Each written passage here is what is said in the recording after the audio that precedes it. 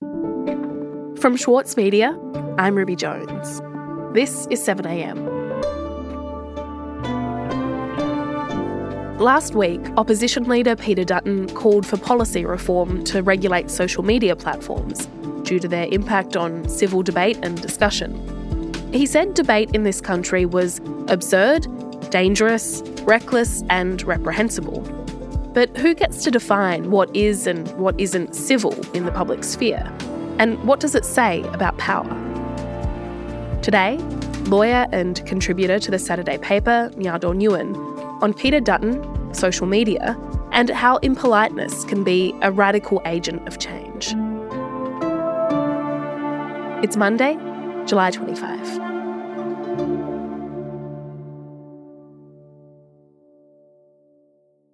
Nyadol, last week, the opposition leader Peter Dutton called for regulation of social media and for more civil debate. There's obviously history there and there is a subtext to what Dutton is saying, but what did you think as you watched Dutton make that appeal to what he calls civility? I think that's the initial entry, really. Peter Dutton he is such a good character to illustrate what is wrong about the framing of incivility or uncivilized debate. I mean, Dutton is one of the most, if not the most, polarizing figure in Australian politics.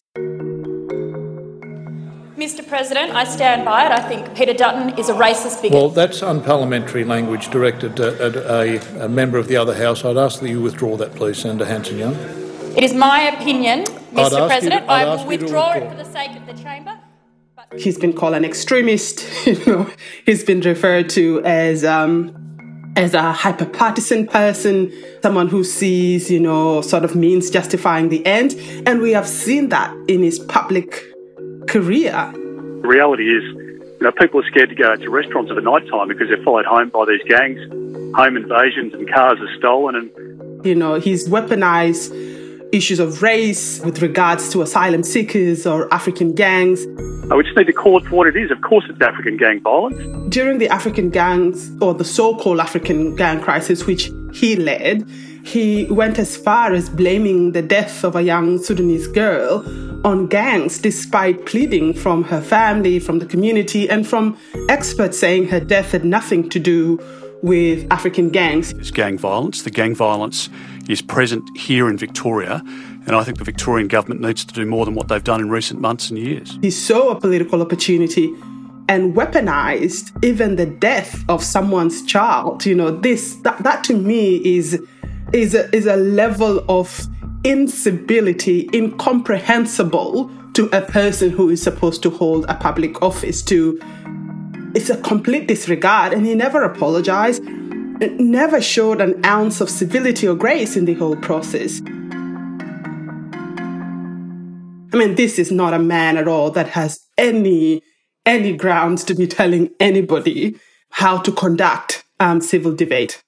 Yet he is saying that we should be more civil. And in that interview in Sky, he said that was something that politicians should bear in mind, people in the media, journalists should be more civil as well. But in particular, he was really talking about social media companies. So why do you think that he's singling social media out in this way?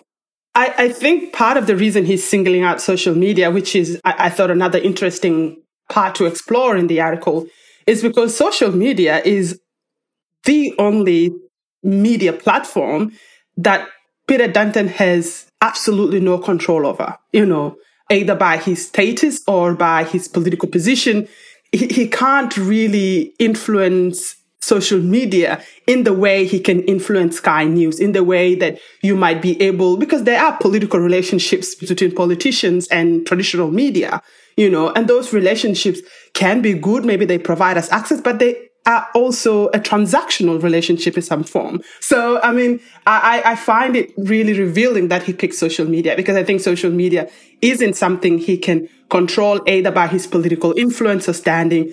And it's not the ABC. He can't intimidate them with, cutting to their funds, or he can't politically intimidate them.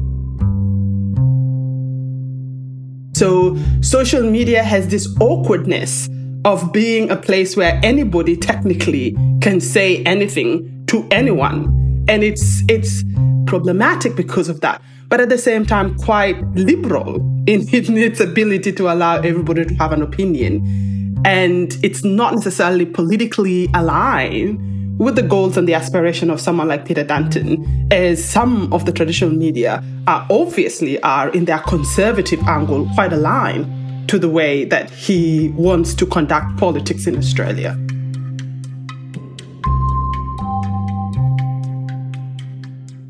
We'll be back after this.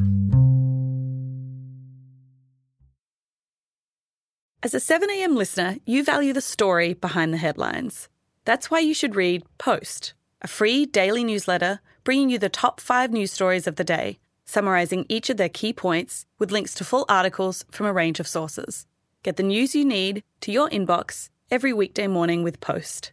Sign up at thesaturdaypaper.com.au/newsletters. For Sloane Crosley, writing about the loss of a friend may not have provided catharsis, but it did allow for the possibility of a better ending. Like, you have this amazing meal that's this friendship, and then you have a really, really, really, really bad dessert with shards of glass in it. And then, like, the book is like, those little chunks of chocolate that come with the bill. I'm Michael Williams. Join me for this week's episode of Read This as I talk to Sloane Crosley about her latest, Grief is for People. Listen wherever you get your podcasts. We're talking about Peter Dutton's appeal to civility in debate and what's really at stake here. Could you tell me a bit about what it says to you to hear someone who is in a position of power, someone like Peter Dutton, the leader of the opposition, make an appeal like this? What do his comments tell us about power and how it works to defend itself? Well, exactly. How power works to defend itself. I think that's the core claim that I'm trying to make, that the appeal to civility is actually an example of power defending itself. The moment he talks about civility without at all indicating how he plans to change or apologize for his behavior, I think that's the moment we become suspect. When civility or incivility or uncivilized debate is only ever directed against one class of people, it is often to protect the status quo. If you look at it as a matter of power defending itself, when you look at it as incivility being used and weaponized against a group, that's how you figure out that it's not being used in good faith when the people that are constantly making complaints about incivility often don't live up to its requirement. So this isn't really just about Dutton, is it? We hear these kinds of views, these kinds of calls for civility from other people as well. People like Rupert Murdoch, who owns the majority of newspapers in Australia, has made similar comments about social media, hasn't he?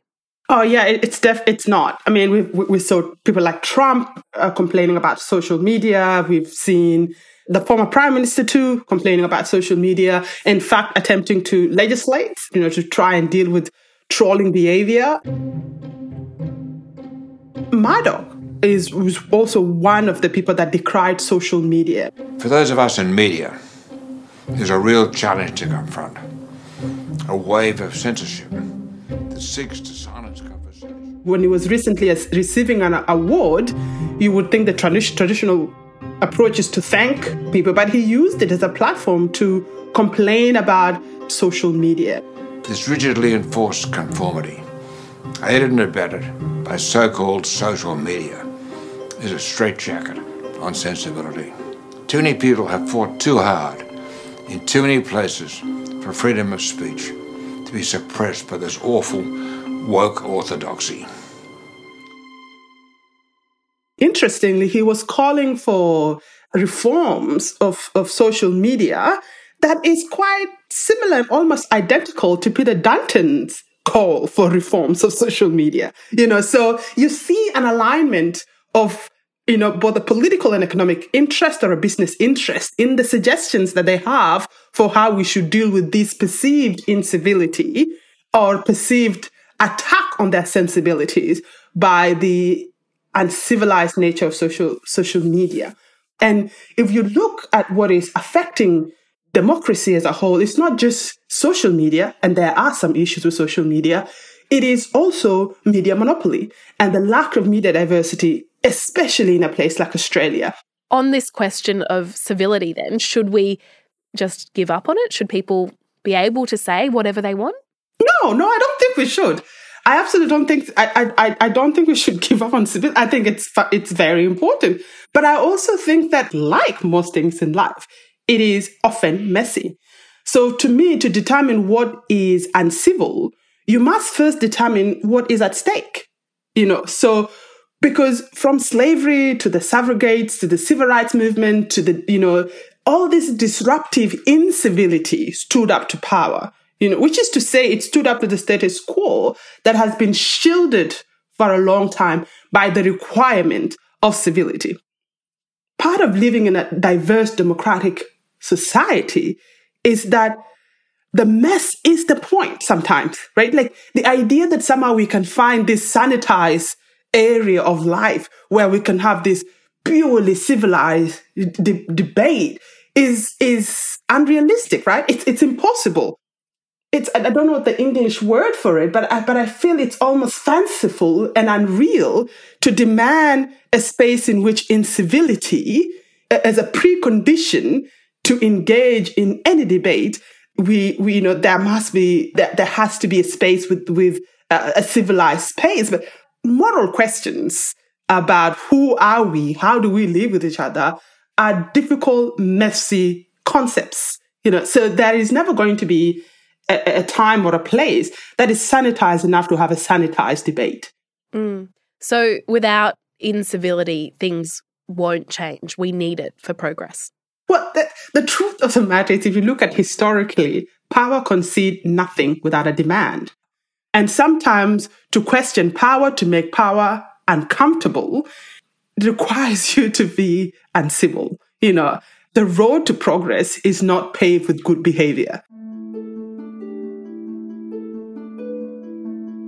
Anybody who cares about social progress will have to make power uncomfortable. Now, the degrees in which we make power uncomfortable are in the self-questions that we need to wrestle with. I know for sure that if you look at Peter Dutton's history of incivilities, if you look at the kind of power of people like Maddox that are calling social media uncivil, to assume that these people in the framing of the problem and the solution they propose have your interests at heart is truly a mistake. Nyadol, thank you so much for coming onto the show and for talking to me about all of this. Thank you very much.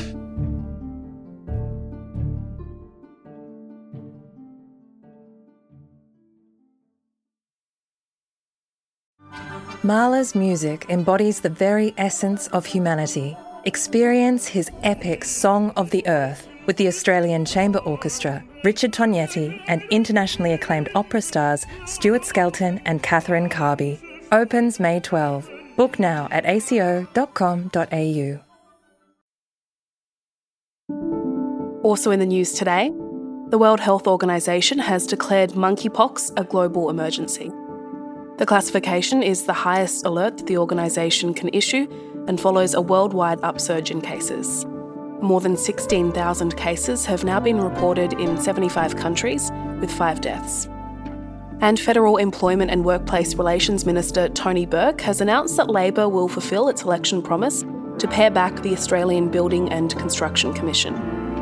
Burke said the ABCC had overstepped its authority by investigating union members for the flags they fly or the stickers they put on their helmets. He said that as of Tuesday, the ABCC and its powers will be pulled back to the bare legal minimum. I'm Ruby Jones. This is 7am. See you tomorrow.